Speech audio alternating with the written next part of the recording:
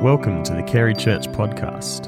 For more information regarding Carey Church, visit www.carey.asn.au.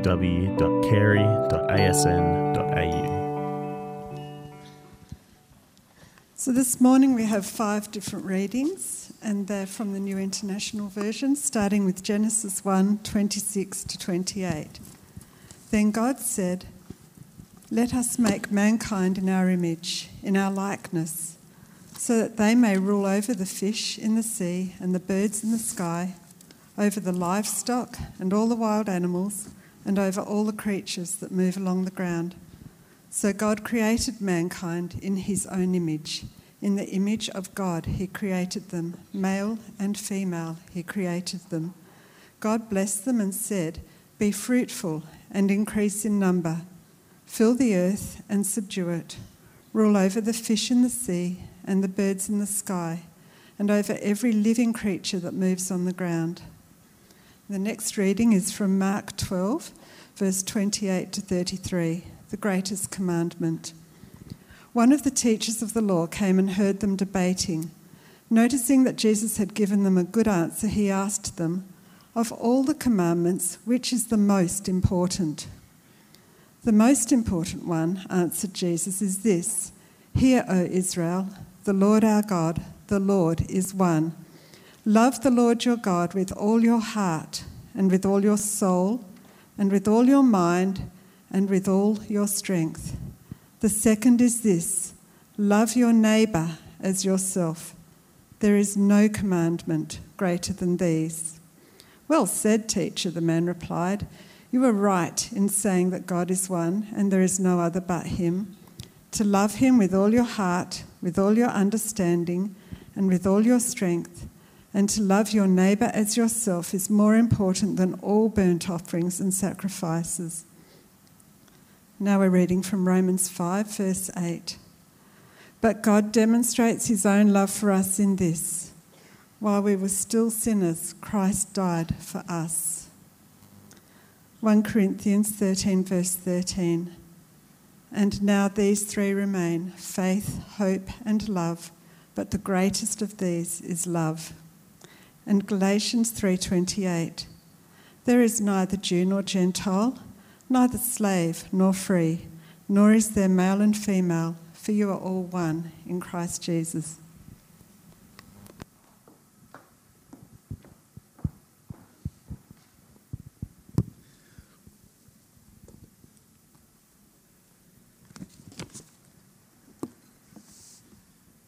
Well, thanks, Helen. And really, it is very good to be back with you again. It was lovely being in the UK, fantastic time.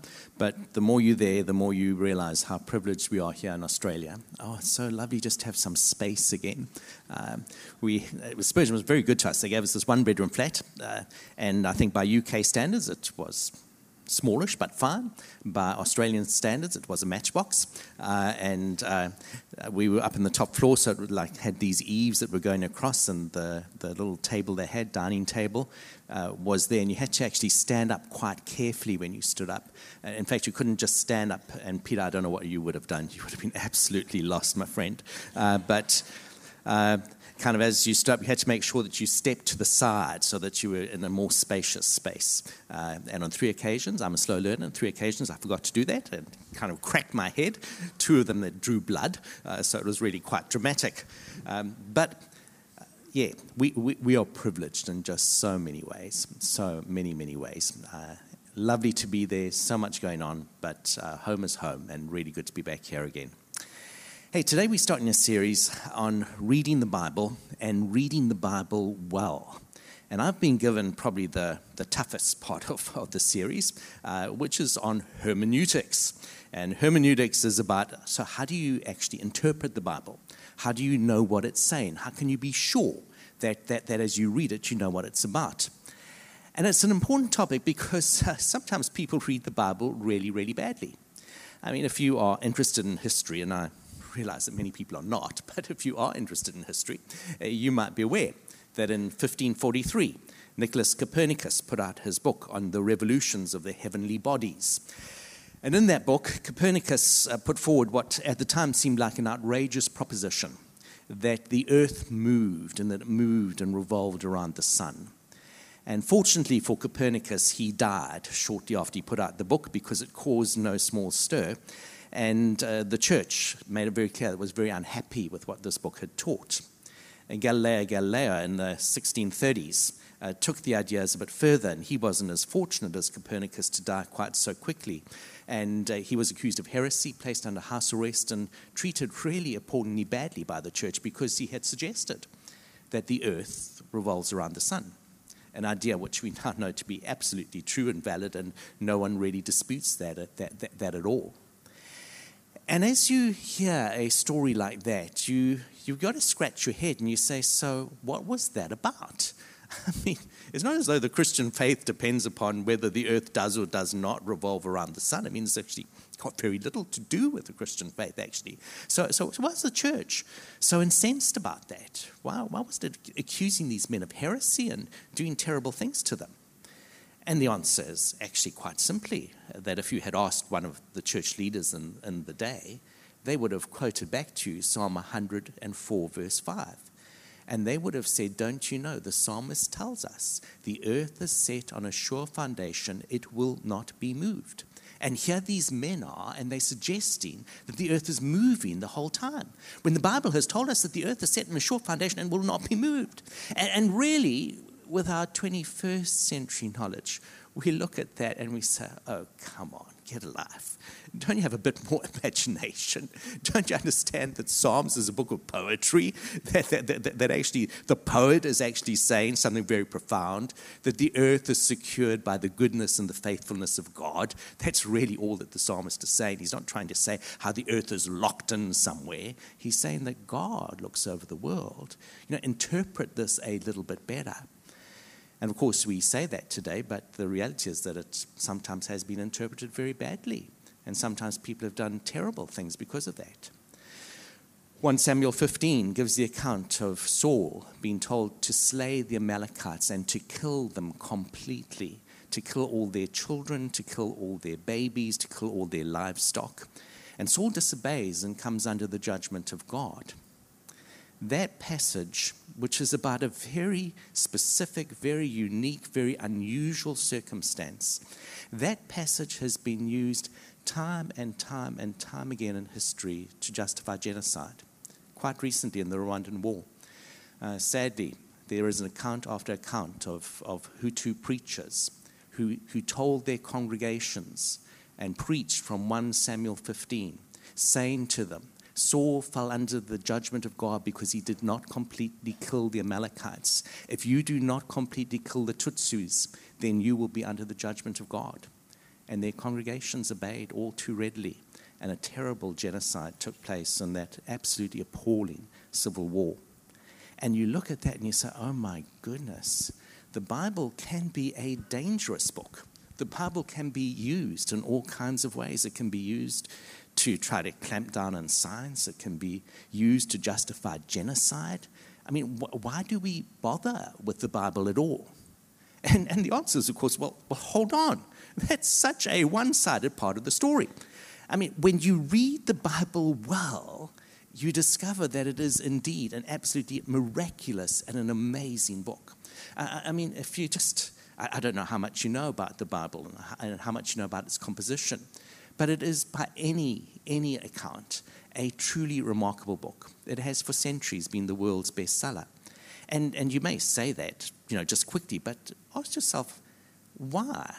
And think, isn't that strange? I mean, let's remember, the Bible was written by probably about 40 different people. So if you look at its 66 books, there are probably about 40 different people who authored various of those books. That took place in a period of about 1,600 years. So this is a book that was 1,600 years in the writing. And that writing finished about 1,900 years ago, roughly 100 AD. And so here you've got a book written by about 40 different people over a period of 1,600 years, in a book that's 1,900 years old, and it keeps on being the world's bestseller. And you say, that's strange. That's remarkable. I mean, have you tried to read books that were written even 300 or 400 years ago? Have you tried to make sense of them? And as you read them, you usually think, oh, this is really hard going. And you think sometimes at best that it's quaint. But imagine a book that's written by 40 different people over 1,600 years, and somehow it continues to speak to issues like love and justice and family life and our deepest longings and questions of eternity, and speak to it in a way that it still captures the hearts of people and remains a bestseller. That's astonishing, just astonishing. And we do, of course, believe as Christian people, we believe that that's because this book is God-given, God-breathed, given to us. And if you're a believer, you would know, of course, that this is the only place where we can be sure about the things that we say about God. Because without the Bible, how do we know? If God had not revealed himself, shown what God is like, we would be constantly just guessing. But the Bible is this amazing collection of God-turned-up events which humanity have recognized that as they unfolded, that somehow God was in the midst of them. And as they recognized the fingerprints of God and the activities which were taking place, people wrote them down. And there were many events which were written down, but these are the ones that remained and somehow through the course of history have held on. And God has said, this is your gift. If you've got this book, you can read it and you can know something about the kind of God that I am. And so the Bible is a remarkable book, and we do need to ask, so how do we read it well? And we need to recognize that though I started out with some negative stories about clamping down on science, stories of genocide, that actually there is quite a different story that can be told about the Bible. And that is about the radical force for good that it has been in human history. So you take a passage like the first one, which Helen read to us, Genesis chapter 1, 26 to 28. This passage which speaks about humanity being made in the image of God. And in the opening chapter of the Bible, we're told that as God makes people, he makes men and women in God's own image. It is difficult to overestimate the significance and the impact that passage has had. Because that passage which says every single person has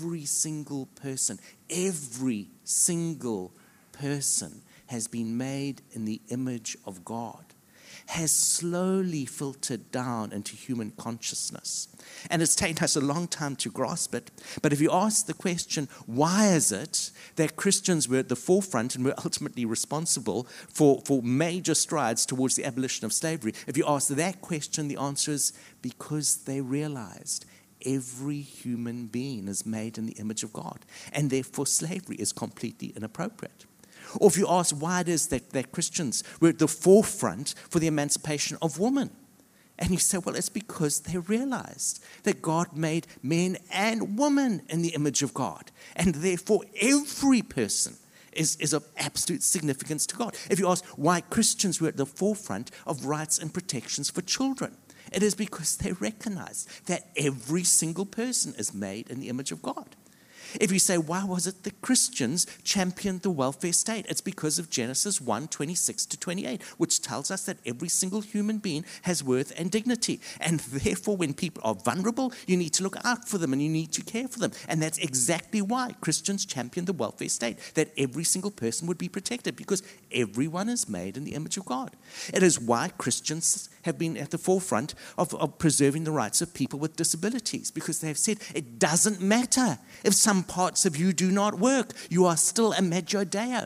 And that's what the Bible teaches us. So you see, you take just those 3 verses and you say they have transformed human history, because actually they are enormously significant. Theologian Helmut Thielicke says that they confirm to us that humanity has what we could call an alien dignity. An alien dignity. Because when we are taught that we are made in the image of God, we're being told that God comes and he confers a dignity upon us and says, because you are human, you somehow reflect something of what I am like to the universe.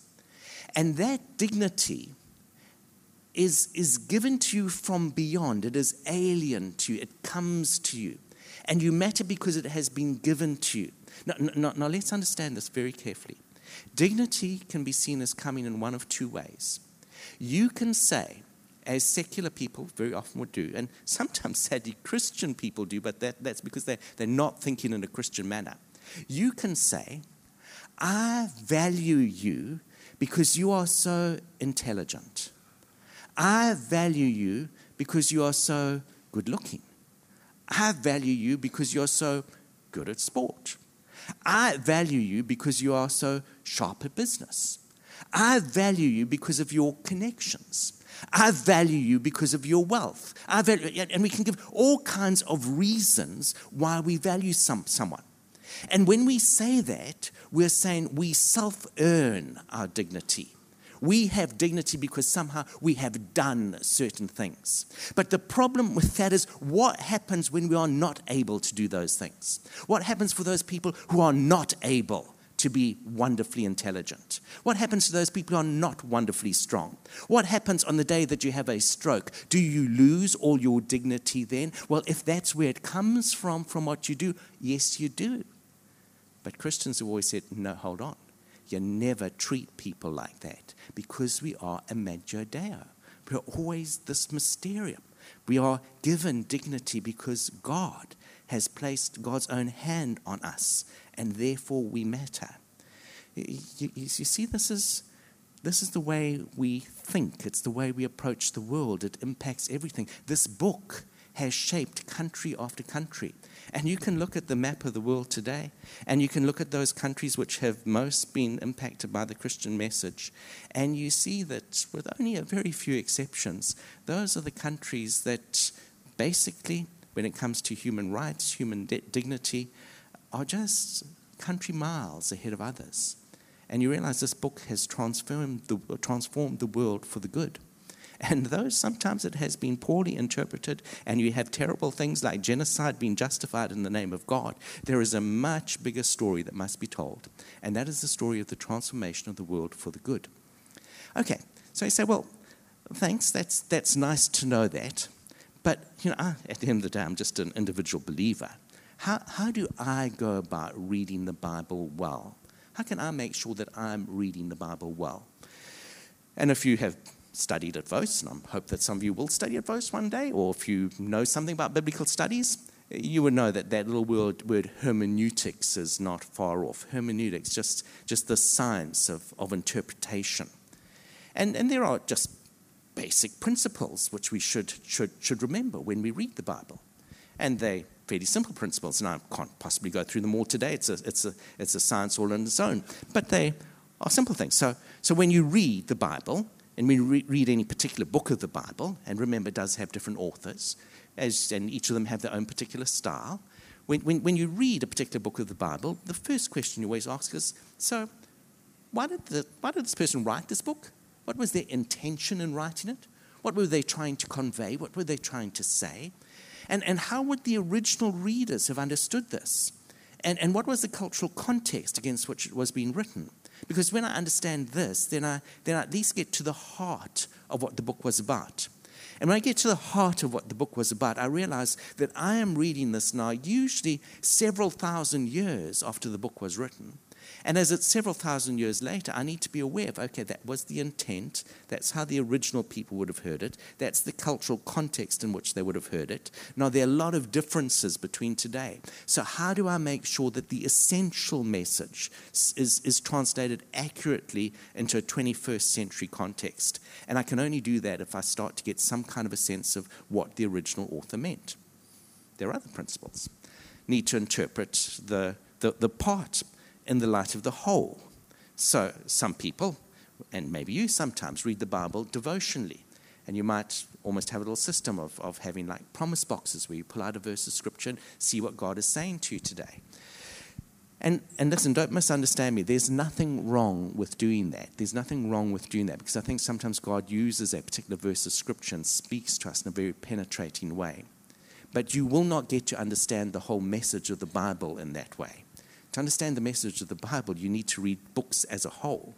And you need to, in fact, realize that, in fact, when you read little parts, you need to say, how does this link up with the whole? And how does this whole fit together? And so linked to that, you get another related principle, that we should always interpret the obscure in the light of the clear. We should interpret the obscure in the light of the clear. So sometimes as people read through the Bible, they find a particular verse and they say, oh my goodness, I have no idea what that means. And always you interpret it and say, okay, well, that might be very difficult, but what isn't difficult? Because we can be very sure about what isn't difficult and what is obvious. And what is obvious helps us to get the right sense of what isn't so obvious is. So, for example, verse I was asked about just recently, 1 Corinthians 15:29 talks about baptism on behalf of the dead.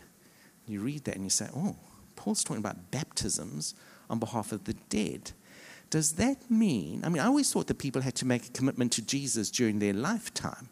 But this says that you can be baptized on behalf of the dead. So are the Mormons right? Can you, in fact, kind of just go back and be baptized for your relatives? Because 1 Corinthians 15:29 talks about baptisms for the dead. No. We interpret the obscure in the light of the clear. And the very clear is that people need to respond individually to Jesus, to commit themselves to Jesus, that it's given to us that we live once and then we die, and after that comes the judgment. These things are very clear. And so we dig a little bit more into the background and we say, well, so what is this passage about? Well, this is a passage about the certainty of the resurrection from the dead. That's what 1 Corinthians is about. It's about the certainty that Jesus was raised from the dead. And Paul is looking at objections that say Jesus couldn't have been raised from the dead. And he says, but hold on, even in broader society, we recognize that the idea of resurrection is actually a widespread hope which you find out there. And so he cites how some people in some other faiths get baptized on behalf of the dead. And he says, well, what does that mean if no one can believe in a resurrection? So he's not saying you should do that. He's simply noting that there is a practice in society where people get baptized on behalf of the dead. And he's saying, so the idea of resurrection from the dead is not such a strange idea in society. No, that's a very different interpretation when you actually come to it. And it's nothing strange that Paul is saying. But it is about interpreting the obscure in the light of the clear and being confident that the clear dominates. Or take another example. We need to make sure when we interpret a passage that we're not so much looking slavishly at the words of the passage and saying what we must do, but that we're actually digging a little deeper and saying, what principle underlies this passage? Why is this passage saying this? For example, in that same passage which I was quoting earlier on, 1 Corinthians, Genesis chapter 1, 26 to 28, we be made in the image of God. It goes on and it says, be fruitful and multiply. Now that little verse, be fruitful and multiply, Genesis 1, 28, has, and sometimes still is today, used as an argument against contraception. And people have said, the Bible says you must be fruitful and multiply. So if you're married and if you're in a sexual relationship, you should not use contraception because the Bible says you must be fruitful and multiply. And if you're using contraception, well, then presumably you're taking steps to not multiply too much. So there you go. And some people might even stand up and say, I'm worried. This is a Christian group of people. You would expect that you'd all have families of around a dozen or 15 children. Why not? What's going on here? Because why are you not obeying what the Bible teaches you? No. It's about hermeneutics. Everything's about hermeneutics in the end. So the passage does indeed say, be fruitful and multiply. In what context? In a world of how many people? 2 people. And in that context of a world of 2 people, God's instruction is, you better multiply. There is a very big world to fill out there, and be very fruitful and multiply. And in that world, you read that as have as many children as you possibly can. That is totally appropriate, because the intent of God is that this would be a planet that flourishes and that does well. Therefore, be fruitful and multiply. But when you come to a world with 7.5 billion people, you suddenly realize, that's one of the commandments we have obeyed rather well. There's a point in time where you actually say, slow down, not that much obedience, thank you. And you need to say, what's the intent of this passage? And the intent of the passage is that the world would flourish. The intent of the passage is that the world would flourish. And so you say, that's the underlying principle that lies there. So humanity must always do those things that ensures that the world is a wonderful, flourishing place. Now, when you understand that that's the principle, then you realize that actually, perhaps to obey this passage, I must not be too fruitful. I mean, I must reproduce myself, that's fine, but I mustn't reproduce myself 20 times. There's a limit to these things, because otherwise the world will not flourish. Do you see what I'm meaning when I'm saying, if you read that verse, just literally, those are what the word says, and you're not curious at all about the underlying principle, you will land up disobeying the intent of the verse. But good hermeneutics always asks the question, why was this written? In what context was it written? By whom was it written? What's the underlying principle that's here? How does this translate now several thousand years later? And those principles are the things which remain with us forever. Well, you say, Brian, this is sort of interesting, but I'm not a professional theologian, thank you very much. How do I go about reading the Bible? And I want to suggest that you should read the Bible, that you should read it often, that you should read it every day, that you should get to know it really well, because God speaks to us through the Bible. But as you do, it helps to have a little bit of a guide. I don't know if any of you are into jigsaw puzzles. Any jigsaw puzzles doers here? Some of you are. And it's helpful, isn't it, if you do a jigsaw puzzle, to know the picture that you're building up. It's really difficult if you've got your 1,000 pieces and you have no idea what picture you're trying to build. And sometimes when we read the Bible, it's a little bit like that. We've got these little pieces of these endless little clusters of verses, and we're trying to put them together, but we have no idea what the big picture actually is. Whereas if we have a good idea of what the big picture is, then actually these smaller pieces, we say, so that's where that fits in. So that's where that fits in. And it starts to make sense. So that is actually why I wrote this book, the Big Picture. And Peter was good enough to mention that you can purchase copies for $15 at the end. Not from me, because I'll be off at Forestdale, but from Rosemary or from Amy at the back. And in this book, I look in a chapter and I suggest that to read the Bible well, there are 15 orienting passages. I call them the first 15. It's kind of my South African, New Zealand rugby background. It likes the idea of a first 15. And I suggest that if there are 15 passages of the Bible that you understand really well, they will help to orientate you to the whole of the Bible. And if you understand what those 15 are saying, then you're not going to get muddled with all the rest of them. Now, listen, take a deep breath. I'm not going to go through all 15 now. It's not going to last that long, promise you. But let me give you just a little taster of 5 of them. So an orienting passage is a passage which comes to us, and it's almost like getting the snapshot of a jigsaw puzzle picture, so you know how the whole thing is building up. And when we read Scripture, I'm going to suggest that there are 5. Well, I suggest here 15, but I'm going to condense it way back to just 5 passages now. That if you understand these passages really well, you won't go too far astray. Passage number 1, the one that I've already mentioned, that all humanity is made in the image of God. Now, I've already spoken about that, but that opening portrait, that here as all human beings, we've been made in the image of God, must orientate all our understanding of the Bible. Whenever we think that perhaps God doesn't care for someone, if you ever think that God doesn't care for you, if you ever think that you don't matter, then remember that the affirmation of Scripture is you have been made imago Dei, in the image of God. You bear that alien dignity. And that, in fact, to be made in the image of God is not only somehow to be given that dignity, it's to be given a task. Because in the ancient world, if you were an image bearer, it meant that you bore the image of the king. And you bore, quite often it would have been a seal that bore, and the seal would show the image of the king, and as you carried it, you would be told, you'd be saying to people, I have the authority of the king behind me, I am doing what the king has told me to do. So to be an image bearer means not only that we have the worth of being made in the image of God, but we have the task of God to build a world where people genuinely flourish. And therefore what you and I do must matter, because God has somehow said that we are always working on behalf of God in the world. That's a big thing. What other passages are there? Mark chapter 12, 28 to 33. Sometimes Scott McKnight, a great New Testament scholar, calls this the Jesus Creed.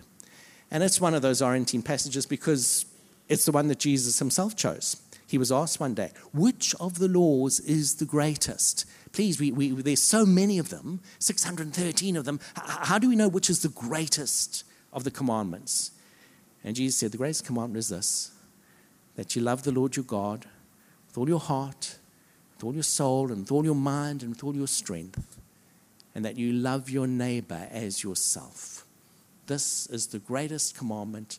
The law and the prophets is all summed up in this. Love God with everything that you have and love your neighbor as yourself. And that's a sure guide as you go through Scripture. It's a sure guide as you go through life.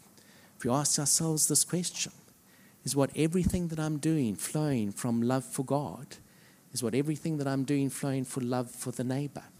If I want to know if I'm on the right path, I just ask these as little guiding lights. In what way is God honored through what I'm doing? In what way is the neighbor blessed through what I'm doing? And if my answer is God is not honored in what I'm doing, well, the answer is the neighbor is not blessed through what I'm doing, then why am I doing it? Why am I doing it? This is the greatest commandment. This is the creed of Jesus. And we should orientate ourselves in our reading of Scriptures to that. Then there's Romans 5:8. Romans 5:8, wonderful, wonderful verse. And it Paul says to us, while we were yet sinners, Christ died for us. While we were yet sinners, Christ died for us. It's this reminder, forgiveness is possible. Forgiveness is always possible. That God sees us in our brokenness, in our fallenness, and dies for us. It is the message of grace that comes through one end of the Bible right through to the end. And it means, very practically, that if you sit here today and you wonder, could God care for me? Could God forgive me? I mean, am I a person worthy of forgiveness? This is the message of the Scriptures. While we were yet sinners, Christ died for us. It is one of the Bible's orienting passages. 1 Corinthians 13:13. Let me just take a drink quickly.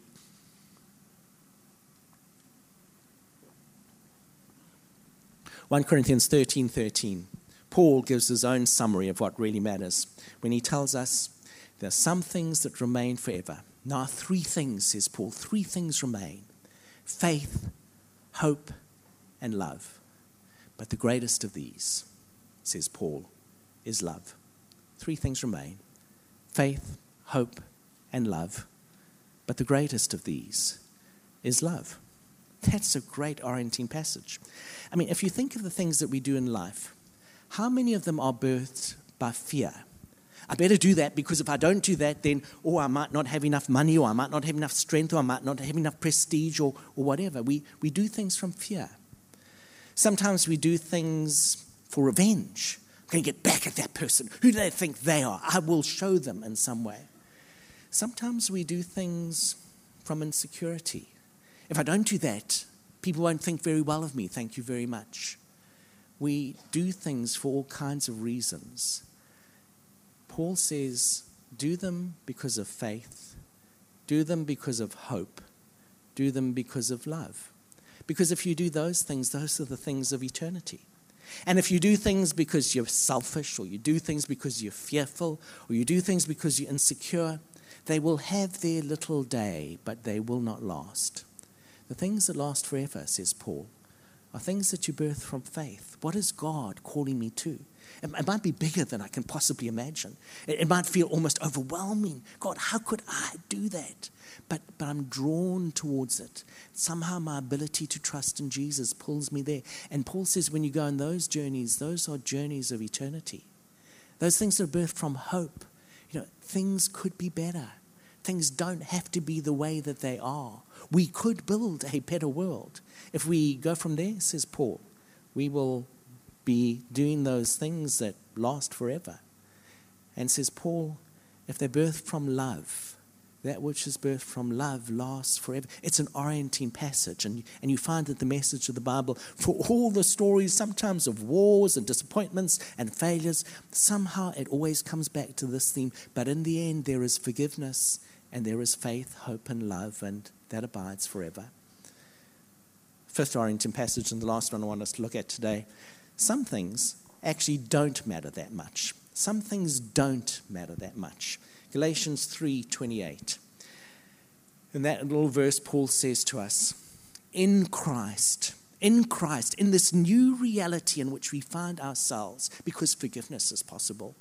Because forgiveness is possible and we find ourselves in Christ, there is neither Jew nor Greek, slave nor free, male nor female, but you are all one in Christ Jesus.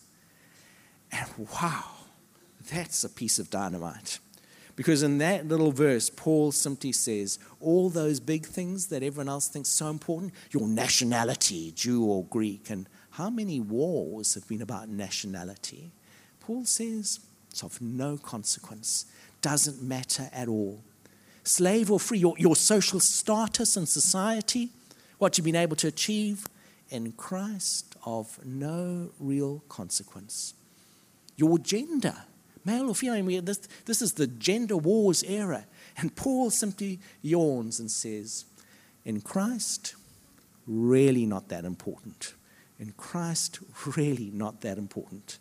In Jesus, Jew or Greek, slave or free, male or female, caught up in a much, much, much, much, much, much more important reality about being in Jesus, because that's what lasts forever. And so as we go back and as we ask our own lives and we look at our own lives and what we do, we ask, do we make sometimes too much of things that really do not matter, things that really do not matter? And so hermeneutics, how do we go about interpreting the Bible? Have a little guide, have a sense of those big picture passages that help to orientate us through all the stories that take place. But keep on reading the Bible. I mean, when we planned this series, I had one little fear, and I think the others on the team had this fear, that people would hear it and think, oh, but doesn't that make Bible reading sound too hard? No. Let's read the Bible well, and let's read it with the absolute conviction that the psalmist had in Psalm 119, verse 105. Your word is a lamp to guide me and a light for my path. Your word is a lamp to guide me. It is a light for my path. And the Bible is that, day after day after day. Don't get muddled by obscure little passages.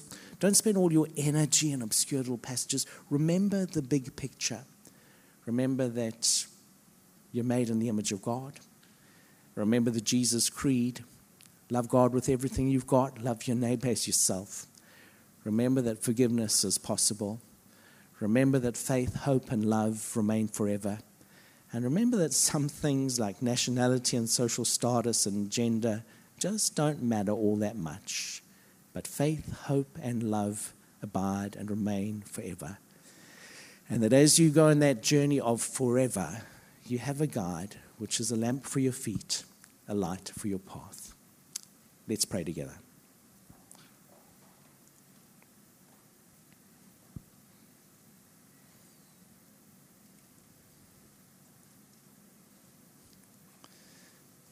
And as we pray, maybe just think about your own reading of the Bible.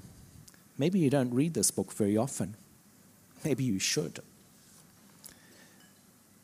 And maybe just commit to God that you would read it and read it well. Thank you, Lord, that you have not left us without a guide. Thank you that your word is a light to us and a lamp for our pathway. Give us the courage to live in the light of its teaching. In your name, amen.